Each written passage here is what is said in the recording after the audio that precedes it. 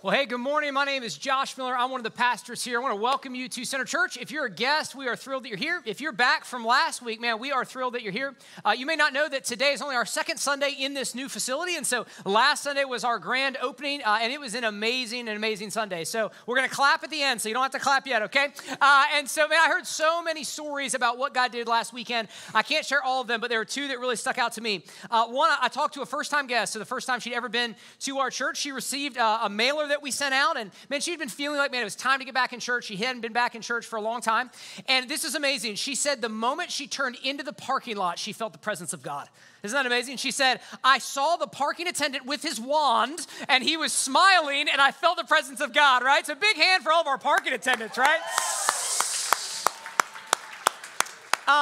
And she just said, man, I was here. I could feel the presence of God. Man, I could just feel that he was here, and I want to come back, which is just amazing.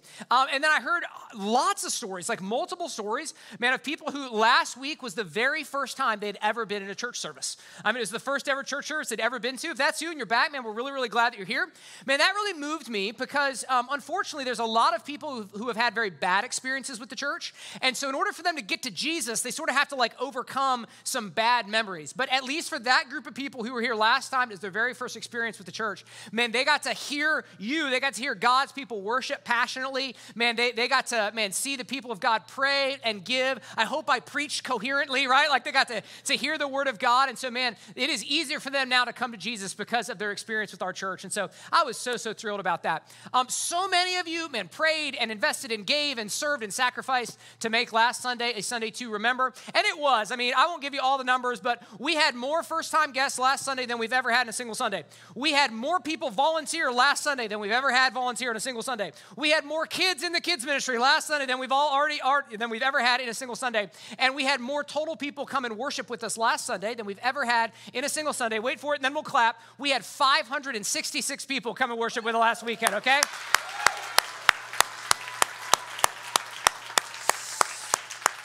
Man, so I'm grateful to the Lord. I'm grateful to all of you that helped make it possible. And one of the things I told you last week is that we love to create places and spaces for people to come and see.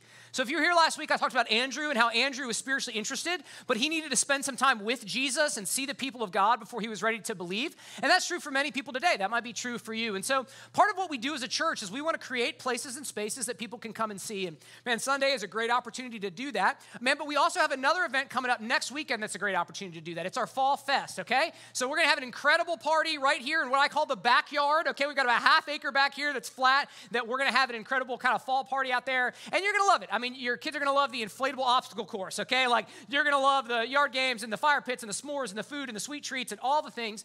But more than anything, it's an opportunity to hang out with your church family. More than anything, it's an opportunity to invite your friends and your family, man, to come and see and to say, you know what, maybe I'm not ready to go to a church service yet, but I want to see the people of God living out what it means to be a community. And so Pastor Justin's going to give you more details about that, but I hope you'll make plans to join us and invite some folks to come with you. And here's the truth, guys. We don't do things like that for pragmatic reasons. We do them for theological reasons. Because in the gospel, God has moved towards us in Jesus Christ, and now in response, we want to move towards others. Okay, and so that's why we do things like Fall Fest. That's why we do things like Grand Opening, because we want to invite people to come and see. All right? Before we jump into our sermon today, I just want to pray and thank God for all that he is doing, he has done, and that he will do. Okay, so would you join me? Lord, we praise you for your kindness to us. We thank you for last weekend. We don't need a building. God, we don't need an incredible worship team. We don't need all these things, but you give them to us because you're a good Father, and we thank you for that. We thank you for all the people who came last week and heard the gospel preached. We thank you for all the people who invested and served and sacrificed so that that could happen. And Lord, we just pray that you would do even more. God, in light of all you've done, we praise you, Lord, and we ask you to do more because we know you're able. And we pray all these things in Jesus' name. Amen. Amen. Well, if you have a Bible, you can meet me in John chapter 2. We're going to be in verses 1 through 11 today. And to kick off a sermon, man, I want to read you a quote from A.W. Tozer. He's a famous 20th century pastor. He said this: "What comes into our minds when we think about God is the most important thing about us." What comes into our minds when we think about God is the most important thing about us. And that kind of makes sense, right? Based on what you think and who you think God is will then impact how you respond to him and how you live your life. So here's the question of the sermon today. What comes to your mind when you think about Jesus Christ? What comes to your mind when you, see a cross on someone's neck? What comes to your mind when you think about Jesus Christ? I think many of us have at least some misunderstanding of who Jesus truly is. That's certainly the case for me. So a couple of years ago, Meredith and I went to the Museum of the Bible, which I know is such a typical pastor thing to do. It's like, what do you do on your vacation? I go to Bible museums, and I pray. Anyway, and so we're at the Museum of the Bible, and we're watching this video, and it's, a rendition of Jesus teaching, and the actor that was portraying Jesus was about 5'8", and he had really dark, curly hair, and it totally threw me off. And I was like, that's not Jesus. Jesus is 6'2", he has blue eyes, straight hair, and he looks European, right? Which of course would be odd for a first century Middle Eastern Jew, right, to look European. But I just realized in that moment, even me, a pastor who's been to seminary, my image of Jesus has been shaped to some degree by culture, right, by pictures I've seen, movies I've watched. And I would imagine the same thing is true of you. To some degree, what you think about Jesus Christ has been shaped by the culture that you're a part of. So it might be shaped by stained glass windows that you saw growing up. It might be shaped by Jesus memes that you've seen online. It might be shaped by sarcastic television shows like Family Guy, right? But all of us, to some degree, have had our image of Jesus shaped by culture. So the question is, what is Jesus actually like? What is Jesus actually like? Not the Jesus of culture, but the Jesus of the scriptures. And that's what we're after in this sermon series, okay? It's one of the primary reasons that John wrote this gospel. So if you go to John chapter 20, he basically says this, look, I want you to know Jesus, so you will then believe in Jesus, and you will be saved by Jesus. I want you to know him, so you'll believe in him, so then you'll be saved by him. So what we're doing is we're looking at 9 interactions in the Gospel of John that Jesus has with different people and in different circumstances, and we're asking the question, okay, who is Jesus? And today is fun because today we're gonna watch as Jesus takes 120 gallons of water and transforms it into 120 gallons of wine so that a week-long wedding party can keep rolling. Okay, maybe not what you had in mind when you think about Jesus, but that is what we're going to do. And we're told in verse 11 of chapter 2 that Jesus did this to manifest his glory. Okay, to manifest his glory. That's another way to say that he did this to reveal something important about God and us. He performed this miracle, this sign, to teach us something about spiritual reality. Okay, and here's the big idea. If you're taking notes, if you're a note taker, you have to leave early. Here it is. I see some of you furiously writing, here it is, okay? Jesus didn't come to make good people better. He came to make bad people new. Okay, Jesus didn't come to make good people better. He came to make bad people new. He came for something much more holistic and much more intense than moral reformation. He came to effect utter transformation in our lives. And that is the point of this sign. And so what we're going to do is we're going to walk through the text, and then we're going to press in on what does that mean for us today. Okay, look at verse 1 with me. On the third day, there was a wedding at Cana in Galilee, and the mother of Jesus was there. So that's Mary. Jesus also was invited to the wedding with his disciples. So if you're here with us last week, Jesus and his disciples were down kind of south in Judea. Well, they leave there and they travel up north to Galilee, and they go to this little town called Cana. And they go because they're invited to a wedding there, okay? Now, weddings are a big deal today, right? If you're planning a wedding, you're like, it's a huge deal. It's an overwhelming deal, right? But they were an even bigger deal back then. Okay, for a first century family, a wedding was the most expensive, important, and complex thing you would plan in your entire life. Okay, it was like the thing that you saved towards. They didn't save towards college educations, they saved towards weddings, okay? They didn't have a 501 whatever, they had it for weddings. And man, it was the thing that you talked about year after year, and it was the thing that you were known for. Hey, remember the so-and-so family, that incredible wedding that they had 5 years ago? People would talk about this for generations. Okay, so there's this massive wedding that's going on, and Jesus is invited. Okay, so let's just stop for a second, and let me say something. Jesus wasn't a monk. You ever thought about that? Jesus wasn't a monk. He didn't live in the wilderness. He wasn't antisocial. He wasn't in his bunker waiting for Judgment Day. Okay, Jesus was very social. He went to parties. In fact, he was so social, he went to so many parties that his enemies called him a drunkard and a glutton. They accused him of being unrighteous for just how many social activities he was involved with. Now, here's an interesting thought. At this point, very few people knew he was the Messiah, right? The disciples knew, John the Baptist knew, his mom knew something was special about him, but the people making this guest list didn't know. So it's not like they were you know what, we better invite the Son of God to this wedding. That'd be a good idea. They're not doing that. This is fascinating. This is what they said. Whoever made the guest list was you know who's a good time? Jesus. Jesus is a good time. Jesus, son of Nazareth, let's have Jesus at our party, right? They wanted Jesus at their wedding reception. How amazing. Man, when God came to earth, he was the kind of guy you wanted at your wedding reception. Isn't that a fascinating thought? Sometimes we think of him like a principal, he's always telling you to be quiet, walk in line, and tuck in your shirt. But it's man, he's the kind of person that you wanted at your wedding reception. He was perfectly holy, and yet his holiness was compelling to people. He wasn't holy in kind of a stodgy, stuck-up kind of way. He was holy in a compelling, fun kind of way. So just 2 quick points of application. Number 1, does your vision of discipleship involve parties? Does your vision of discipleship involve parties? Because if discipleship means becoming more like Jesus, then the question is, do you get invited to parties? Is your holiness the kind of holiness that's compelling and that people say, you know what, I don't necessarily agree with him or agree with her, and I think we believe some different things, but man, I want them around. I like when they're around. They're a lot of fun. So number 1, does your vision of discipleship involve parties? Number 2, have you invited Jesus to your wedding? Have you invited Jesus to your wedding? So one of the things I love about our church is people are getting married all the time. Literally before the 9:15, another couple came up to me and was like, we're getting married, okay? And it's awesome, and I love it. And weddings are a lot of work, right? I get it. It's like, oh, where's the rehearsal dinner and the venue and the catering and the dresses and the parties? It's really overwhelming. In the midst of all that, have you asked the question, man, how can we make this wedding Jesus-centered and Jesus-saturated? In the midst of all the other planning, which is good, it's fair enough, it's fun. But man, if you ask the question, how can we make this day all about Christ? How can we invite Jesus to our wedding, just like this couple invited Jesus to their wedding back then? Something to think about. All right, verse 3. When the wine ran out, the mother of Jesus said to him, they have no wine. Okay, so Jesus' family was poor, so it's likely that their friends were poor. Okay, that's just kind of how it worked back then. And so this family was probably not very well off financially. Now, weddings lasted a week in that culture, okay? They started on Wednesday night, and they lasted for a week. So Wednesday night, you had the ceremony, then you had a feast, then you had the wedding night, then you had a whole week of feasts. So that means if you were going to host a wedding, you had to provide food and drink and lodging for all of your guests for a week. How would you like to rent Boar's Head for a week? Okay, like it would be very expensive, all right? And what happened was this couple didn't have enough money. Right, so they apparently had enough money for food and drink for the first couple days, and then they get to a point, they're like 3 days in, and they run out of wine. They didn't buy enough wine because they apparently didn't have enough money. And we read that, and we think like, oh, like that's kind of embarrassing, like that, but like whatever, it's not a big deal. But this was a massive problem because in the first century, the wedding was how the husband demonstrated that he could provide for his wife. So the wedding was 100% the responsibility of the groom. It wasn't his parents' responsibility. It wasn't the bride's responsibility. It was the groom's responsibility. And you had a year to plan it. Isn't that crazy? You got betrothed, and then there was a year, and you were supposed to work and make money and plan to throw this incredible week-long wedding feast to demonstrate to her dad and everybody in the community, I'm a man. I can hack it. I can provide for my family. And this guy couldn't. He had a year, and he couldn't get it together. He didn't have enough resources. He didn't have enough wine. And so what this declares to everyone in the community is, I can't hack it. I don't have what it takes. I can't provide for this feast, and maybe I can't provide for my wife.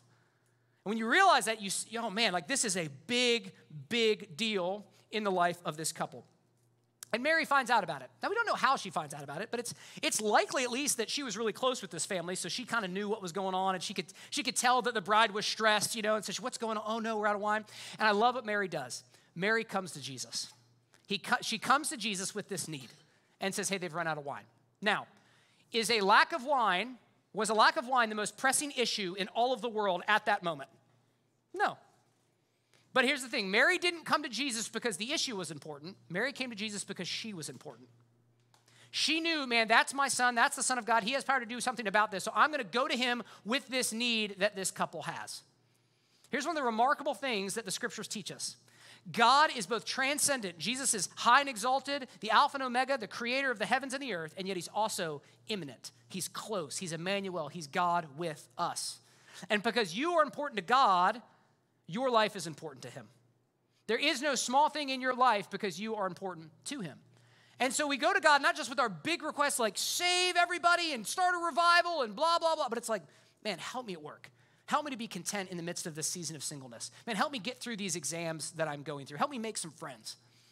Right? This came home to me just a couple weeks ago. So Meredith and I started having lower back pain, and we realized it was because our mattress was shot, okay? So we got our mattress from like Sam's Club like 12 years ago. And, it had lived a good life, but it was time to send it out to pasture, okay? So we needed to get a new mattress, but we didn't have $1,000 laying around, to buy a new mattress. And so we wanted to get one, but we couldn't afford it. And so, I don't know, I just started praying. And I was just like, God, we would really like a new mattress. And it wasn't even a need. There's plenty of people in the world that don't have a mattress. It wasn't a need. It wasn't the most important thing in the world at that point, but I wanted a mattress. So I started praying for that. And I'm not kidding you. This is crazy. I'm not kidding you. The very day, that afternoon, a family in our church texted us and said, we want to buy you a mattress. And I was like, what else should I have asked for this morning? Like left a lot on the table there, right? But guys, here's why I tell you that story. Man, Jesus is the Alpha and the Omega. He's also the Savior that cares about your mattress. right? And so just like Mary had a need and she went to Jesus, man, whatever your need is, big or small, man, go to Jesus with those needs because he loves to hear from his children. All right, verse 4. And Jesus said to her, "Woman, what does this have to do with me? My hour has not yet come." His mother said to the servants, "Do whatever he tells you." So Jesus' reply to Mary sounds harsh to our ears, but it actually wasn't in that day and age. So woman was a respectful way to refer to her, kind of like ma'am. And it's actually the same title that Jesus used when he was on the cross and he placed Mary tenderly into the care of John to take care of her. So he said, "Woman, behold your son, son, behold your mother." So he's not being disrespectful, but Jesus is asking, hey, why are you involving me in this? Why are you trying to get me involved in this process? My hour has not yet come. Okay, and that phrase, "my hour," is a really important theological phrase in the Gospel of John. And so it feels a little bit cryptic to us, so let me unpack it for you. The idea is that Jesus is living on a heavenly timetable marked out by God the Father. He wouldn't go faster or slower than his Father desired, right? That is what he means when he says, "My hour has not yet come." And if you ever read a phrase like "my hour" in the Bible and you don't know quite what it means, a good idea is to trace that phrase in the rest of the book. And sometimes that'll sort of answer your question. And so if you do that in John, you'll find that it shows up in John 7:30, 12:23, 12:27, 13:1, and 17:1. And each time that phrase, "my hour," is used, it's referring to the cross. You see, the hour towards which everything was moving was the hour of Jesus' death, resurrection, and exaltation. Jesus did many, many things in his earthly life, but all of it was tilting towards his death for the sins of the world. Jesus was an incredible teacher. He challenged religious power structures. He cared for the poor, and he elevated the status of women. But all of that was done under the shadow of the cross. Dying in the place of sinners and rising again is what Jesus came to do. That was his primary purpose and mission. And any understanding of Jesus, which fails to see that, fails to see the biblical Jesus. So that's what "my hour" means. Now, what's interesting is that Jesus says, "My hour has not yet come," and then he did what Mary asked him to do. And that's confusing, right? So I was reviewing the sermon with our staff, and they were like, "Hey, why did he do that?" And I was like, "Let me get back to you. I'm not sure," okay? So I did a little bit of research, and here's what I think is going on. While Jesus was in his mother's house, he was under his mother's authority. So scholars think that Joseph, his earthly kind of adopted father, died when Jesus was a teenager. And so while he was still living with his mother, she was his authority. So he honored his mother. And while you're living with your parents, the way that you honor your parents is you obey your parents. Okay, that's what it means to honor your parents. But a point comes when you transition into adulthood, okay, and you're working on your own, and you're living on your own, and you're no longer under your parents' house, and so you still honor your parents, but you don't honor them in the same way. So, for instance, it would probably be unhealthy if you were 40 years old and like your parents who were 70 were telling you what to do. Like that wouldn't be a super healthy relationship. And so I think what Jesus is saying to Mary is like, "Hey, Mom, I love you, but like we have a new relationship now. Like I know I used to do exactly what you told me to do, and I was a perfect son, but like now I'm on my Heavenly Father's timetable, and even though you're coming to me being like, 'Hey, I want you to do this,' we've got a new relationship, and I don't submit to your authority, I submit to the Father's authority." Okay, so that's the point that Jesus is making. Hey, we're in a new relationship now. I love you, but man, you're not kind of the primary authority in my life anymore. But it just so happens that this particular need was on the Heavenly Father's divine timetable. Okay, so Jesus makes the point, but then he's like, "But actually, I'm still going to do something." Okay.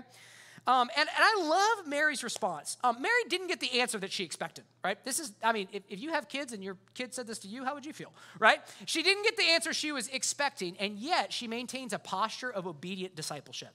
Do you see that? She looks at the servants and she says, "Do whatever he tells you to do." That is the best discipleship advice in the scriptures, okay? Hey, do whatever he tells you to do. Fun fact, Mary only makes one exhortation in the entire Bible, and it's this one. What a great thing to exhort people to. Do whatever he tells you to do. So let me ask you, Center Church, what is Jesus telling you to do? What is Jesus telling you to do? And it's worth noting that Jesus doesn't ask, Jesus tells. Mentors ask, counselors ask, friends ask, examples ask, but Lords tell. So what is it that Jesus is telling you to do? And if you know what it is in your mind and in your heart right now, here's my follow-up question. Why haven't you done it? If you know what it is that Jesus is telling you to do, why haven't you done it? And we could talk about this and apply this in about a dozen different ways, but I want to take a minute and I want to talk about baptism. Because this is one of the areas that I see this come up a lot. So I'll talk to people and they'll say, "Hey, man, I became a Christian." I'm like, "Man, that's amazing. Praise the Lord." And I'll say, "Well, have you been baptized?" And they'll say, "Well, no, I haven't been baptized." I'll say, "Okay." I'll say, "Well, have you not seen where it says in the Bible that you should be baptized? Do you disagree with that? They're like, no, I see that. It's like, okay. It's like, has nobody talked to you about how you can be baptized? Like, no, I know how to be baptized. And I'm like, well, why haven't you been baptized yet? And they'll say, I just don't feel like it's right yet. I just don't feel like doing it yet. Right? And in that moment, I try to gently say, like, hey, the question is not, do you feel like doing it? The question is, are you surrendered to what Jesus calls you to do? And I hear a fair amount of objections, and you might have these objections, and they're not fake objections. They're real objections. So maybe you're really introverted, and you're like, the idea of getting baptized in front of a bunch of people gives me anxiety. Fair enough. Maybe you were sprinkled with water as an infant, and you're afraid that if you get baptized as an adult, man, it's going to like dishonor or upset your parents. Like, fair enough. Maybe you've been a Christian for a while, and you're like, look, I don't get it. Like, why does it matter if I get baptized now? I've been following Jesus. It doesn't make me a Christian. Right? Those are all fair objections. But you see, the fundamental question is not, do you feel like doing it? The fundamental question is, will you do whatever he tells you to do? Right? Will you do whatever he tells you to do? You see, I could give you a whole theological explanation on the importance of baptism, but really the fundamental question is, are you willing to do what Jesus tells you to do? And if you look through the scriptures, it's massively clear that Jesus commands every one of his disciples to be baptized by immersion following conversion. Okay, and so we want to be a church that helps you take steps of obedience, because here's what we believe. When we obey Jesus, our lives flourish. That the best life is the life following Jesus. And so if you're here and you're like, Josh, that's me, like I haven't gotten baptized, man, I've been nervous, I'm going to give you a way to respond at the end of the service by just filling out a card so that we can start a conversation. Man, we don't force anybody to do anything. We never pressure anybody, man, into baptism. But I do want to be a church, and I want to be honest with you. I want to help you obey if that's an area that you haven't obeyed. All right, so Mary's advice is for all of us, man, do whatever he tells you to do. Verse 6, now there were 6 stone water jars there for the Jewish rites of purification, each holding 20 or 30 gallons. Jesus said to the servants, fill the jars with water. And they filled them up to the brim. And he said to them, now draw some out and take it to the master of the feast. So they took it. So these stone jars held water that was used for washing your hands, okay? And they held spiritual significance that we're going to talk about in a little bit.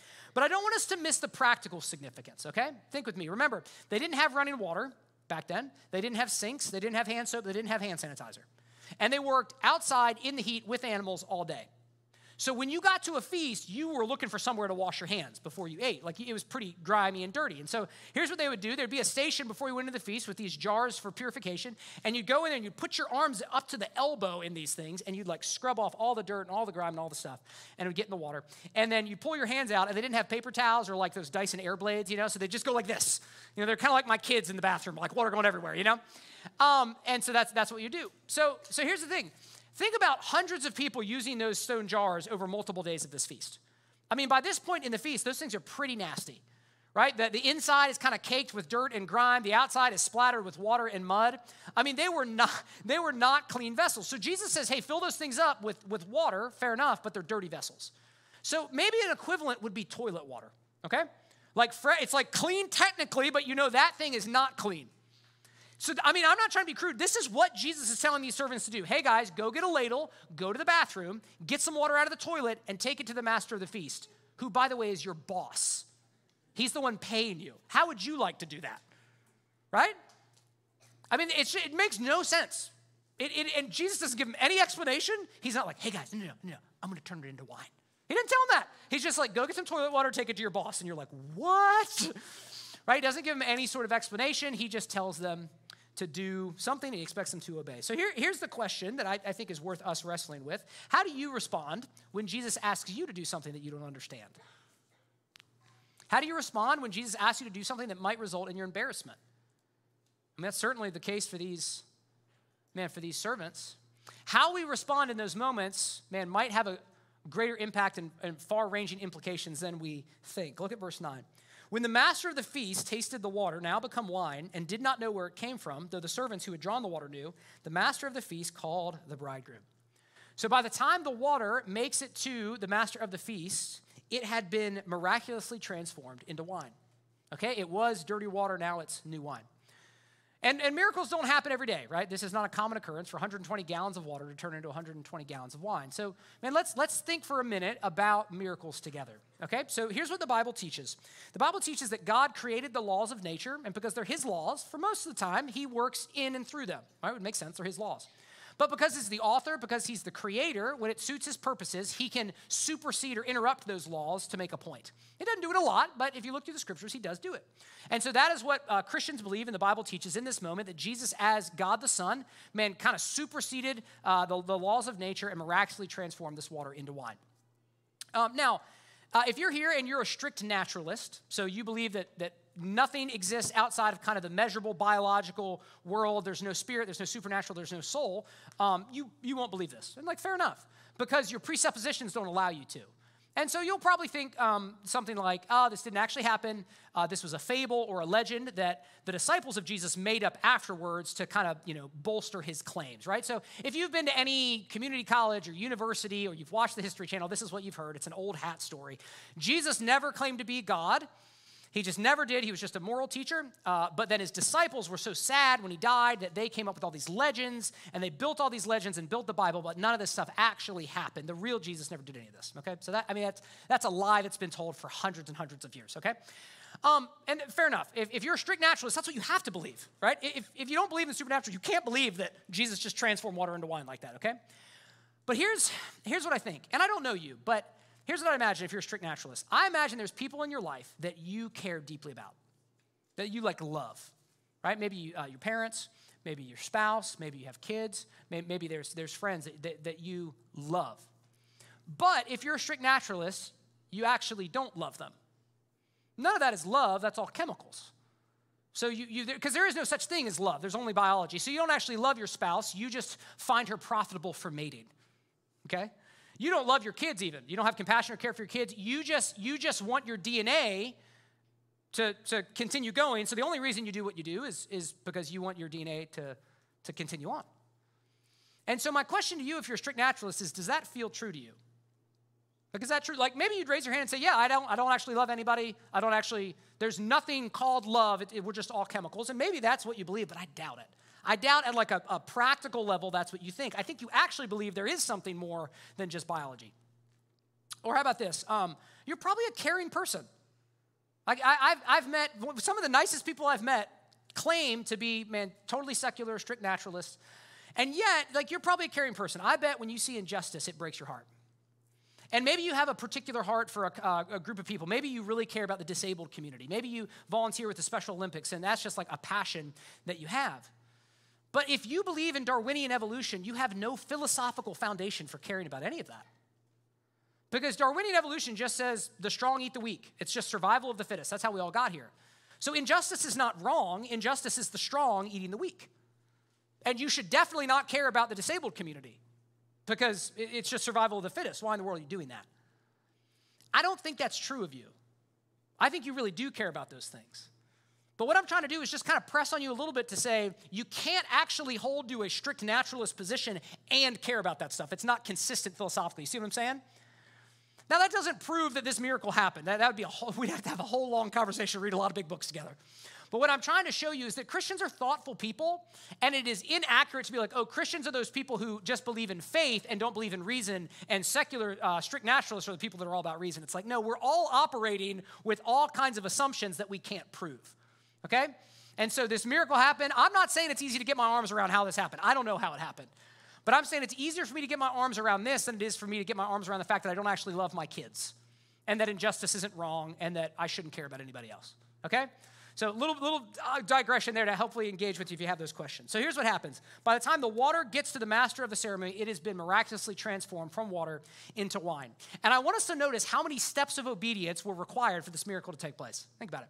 Step 1, Mary goes to Jesus. Step 2, Mary tells the servants, do whatever he says. Step 3, the servants fill up the jars with water. Step 4, the servants take water out of the jar. Step 5, they take it to the master of the feast. Guys, they don't know what's going to happen. Jesus didn't tell them it was going to turn into wine. They're probably like, man, this is embarrassing, but here we go.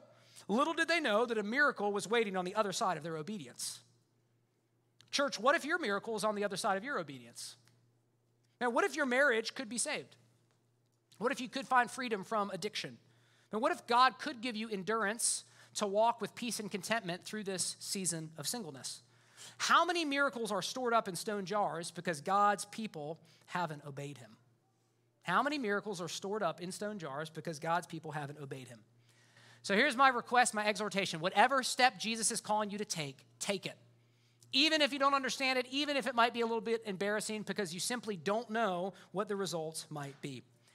So the servants take the water to the master of the feast. Here's verse 10. And the master of the feast said to the groom, everyone serves the good wine first, and when people have drunk freely, then the poor wine. But you have kept the good wine until now. So the custom of the day was to serve your very best wine, your very best vintage first, so that you look impressive and you looked really generous. And then when people had drank too much and their palates were kind of dulled, right, then you brought out the cheap stuff, right? So a modern equivalent would be like you start with like a nice craft beer and you end with like natural light, okay? Like that would be, and all the college students are like, amen. Anyway, so like that's kind of what the custom of the day was. And yet, this thing gets totally flipped on its head. Jesus not only changed 120 gallons of water into 120 gallons of wine, he changed 120 gallons of water into the best wine, into wine that was so good that the master of the feast was like, we need to stop and we need to compliment the groom because of how good this wine is. You see, essentially what's going on is Jesus went from being a guest at this wedding to being the host. That's what happened. He stepped in and did what the host was responsible to do but was unable to do. And that is one way to think about becoming a Christian. Before you're a Christian, a lot of people want Jesus at your party, right? Probably. He might even be an honored guest at your party. You're glad he's there. You don't want him to leave. But you're the host and you're calling the shots. And one way to think about becoming a Christian is you invite Jesus to become the host. And all of a sudden, he decides where the tables go, and he decides what food gets served, and he decides what music gets played, right? It's still a party, but now he's in charge, and you're a guest at his party. Man, that's kind of what it means to become a Christian, to invite him to be your Savior and your Lord. And the good news is Jesus is a fantastic party host. Okay, whether it's here in John 2 with wine or whether it's John 6 with fish and bread, man, he is able to multiply and to provide an exceeding in abundance of what we ask or imagine. And so maybe you're here today and you're like, you know what, I like Jesus, I like church, I'm kind of interested. That might be a helpful way for you to think about, man, am I the host and Jesus the guest? Or is Jesus the host and I'm the guest? All right, verse 11. This, the first of his signs, Jesus did at Cana in Galilee and manifested his glory, and his disciples believed in him. Notice that John calls this a sign and not a miracle. So he actually uses a different Greek word than miracle. He uses this word, sign. Well, what is a sign? Well, a sign points beyond itself. A sign is a miracle of Jesus that points to a spiritual reality about God and us. And oftentimes in the book of John, Jesus will perform a sign and then he'll preach a sermon to interpret the sign. So for instance, in John chapter 6, he multiplies bread, then he preaches a sermon about how he is the bread of life. You see, signs are not just random acts of power. Signs are given to demonstrate something about Jesus' redemptive purpose. They're given to teach us something about God and us. But here in John 2, Jesus doesn't preach a sermon, right? So we don't have him interpreting it for us. And so we're going to have to do a little bit of work. We're going to have to look at the details of the text and understand, man, what does this sign mean for us today? And it starts with understanding what these jars represented. Okay, I told you that there was a practical significance, but there's also a spiritual significance. You see, they were used for the Jewish rites of purification, the Jewish rites of purification. You see, in the Old Testament, God gave his people a system of washing ceremonies. And the point of these washing ceremonies was to communicate the important idea that unholy people cannot just walk into the presence of a holy God. That if we're going to go into God's presence, there has to be a purification. There has to be a cleansing. We have to be totally pure. And so these washing ceremonies were symbols given to reinforce that truth. They were helpful as a symbol, but they lacked power. They lacked power because water could cleanse your hands, but water couldn't cleanse your heart. Right? And some of you have experienced this, especially if you grew up around church. Maybe you grew up going to church and Sunday school and vacation Bible school. I mean, you know all the stories. Man, you know all the answers to the questions. You know how to pray. You know how to pray in Jesus' name, which is next level, right? Like you know when to make sounds when you're praying, like, that's good, you know? Like you know how to be a Christian, right? You know church culture. You're clean on the outside, and yet it's possible that maybe you're here and you're like, but my heart hasn't been transformed. Man, my heart is still full of malice and selfishness and idolatry and sin. And that was the case for the Israelites. They had all these systems of ritual cleansing, but they didn't have new hearts. And that's what they needed. So that's what those stones represent. They represented external ritual that pointed towards the need for internal transformation. That's the stone, jars. Now, what did Jesus do? What did he actually do? He changed dirty water into new wine. That's what he did. He transformed dirty water into new wine. Think with me. He did not filter the water. He didn't boil the water to make it sanitary. He transformed it. And he didn't transform a little bit of it. He didn't transform like just enough so that they could finish out the day. He transformed 120 gallons, which translates to 900 bottles of wine. That is way too much wine for this party. Like they're giving out bottles of wine as parting gifts, you know? Why did Jesus do that? I mean, he knew how much wine they needed, and yet he made an extraordinary amount of wine. Why did he do that? Because it symbolizes the abundance of God's grace towards you. It symbolizes the abundance of God's grace towards you. Have you ever felt like you exhausted God's mercy? Have you ever thought like, man, I can't go to church this morning because of last night? Like I did the thing again that I swore that I wasn't going to do. Or, man, I have this messy divorce in my past. Or I have these attractions that I can't control. Or I have this habit that I can't break. And I can't go to God. I can't go to church. I can't be a Christian because I can't get these things under control. Well, what this text shows us is that we can never exhaust the grace of God. Man, that he has 120 gallons of grace for you, overflowing and more than enough. So Jesus created an enormous quantity of wine, but he also created an enormous quality of wine. It was so good that the master of the feast stopped and was like, we need to acknowledge how incredible this wine is. What's that about? Why not just make wine? Why make really, really good wine? Well, I love this. It's theological commentary. Here's what's going on here. Here's what John is doing as the author. He's saying, hey, the first phase of this party symbolizes the sacrificial system of the Old Testament, of the Old Covenant, with its rites of purification and so on. And that was good wine. It was. It was good wine at the time. It was how God revealed himself and how he related to Israel. But the second phase of this party, the phase that Jesus inaugurated, symbolizes the fulfillment of the sacrificial system of the Old Testament. Jesus Christ offered himself as the Lamb of God once and for all, so that we can be cleansed not just on the outside, but also on the inside. All right, so all this is going on with all these symbols. And I know you're like, Josh, you're talking symbols and covenants and jars and wine. Can you simplify it for me? I can, okay? So if you want to know what does this sign mean, here it is. Jesus didn't come to make good people better. He came to make bad people new. Jesus did not come to make good people better. He came to make bad people new. Jesus did not come to filter you. He did not come to sanitize you and to reform your behavior.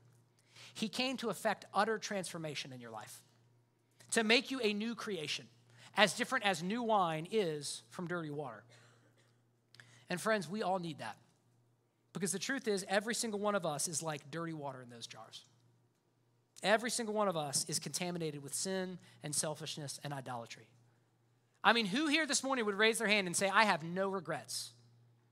I've never done anything wrong. I've never been selfish. I've never been idolatrous. I've never broken a promise. I am confident to stand in front of a holy God and be totally and utterly exposed before him. Sign me up for that. None of us would say that. None of us with a shred of self-awareness would say that. The truth is, the scriptures say this, and we all know this from personal experience, that we're like the dirty water. And what we need is not to be filtered. What we need is to be transformed. What we need is to be changed into something entirely new. And that is what Jesus came to do. Not to make good people better, to make bad people new. Well, how can that occur? Like that's a big deal. How can that occur? I mean, it was miraculous in the story, and it's miraculous in our lives. How can it occur? Well, it can occur because of the hour towards which Jesus' life was moving. You see, Jesus Christ was perfectly righteous, faithful, honest, just, good, kind. He is like that new wine. He is like that new wine which is so wonderful that everyone takes notice. But Jesus was headed to the cross. And on the cross, Jesus didn't just die for sin. He also became sin. 2 Corinthians 5:21 says, for our sake, he made him to be sin who knew no sin, so that in him we might become the righteousness of God. Jesus became the dirty water so that you could become the new wine. Jesus suffered shame and condemnation in your place. Jesus' body was broken so that yours wouldn't have to be. Jesus' blood was shed so that yours wouldn't have to be. Jesus died so that you could be forgiven. Jesus was condemned by the Father so that you could be justified by him. Jesus didn't come to make good people better. He came to make bad people new. And today, through the scriptures, Jesus is inviting you to be made new. So if you're here today and you say, Josh, that's me. I need to be made new. Maybe I've been playing church my whole life. And I've been cleansing the outside, but inside it's not clean. Or maybe you say, yeah, Josh, I resonate with that. I'm like that dirty water. I need to be made new. How does that happen? Well, it's a fairly straightforward process. The first step is you admit that you need a Savior. You admit, Lord, I'm a sinner who needs a Savior. I'm like that dirty water. I can't save myself. I can't filter myself. I don't need to be sanitized. I need to be transformed. Next, you believe in the Lord Jesus Christ. You believe that on the cross, Jesus did everything necessary for your salvation. That Jesus didn't just die for the sins of the world, but Jesus died for your sins. And you confess that Jesus Christ is your Savior and your Lord. He is your Savior and your Lord. You invite him to become the host of your party. You don't just go to Jesus and say, hey, Jesus, I'd like you to create some wine for me, but I'm gonna continue being the host. He says, no, I'd love to create that wine for you, but I only create the wine if I'm the host. So when you're ready for me to become the host, I'm ready to transform your wine. And you confess him not only as your Savior, but as your Lord. And you say, Lord, I want my whole life to be centered around you. Man, that is how you repent and receive new life in Christ today. And that might be what some of you need to do. That might be what some of you need to do today. Or you might be here and maybe you've been following Jesus for years.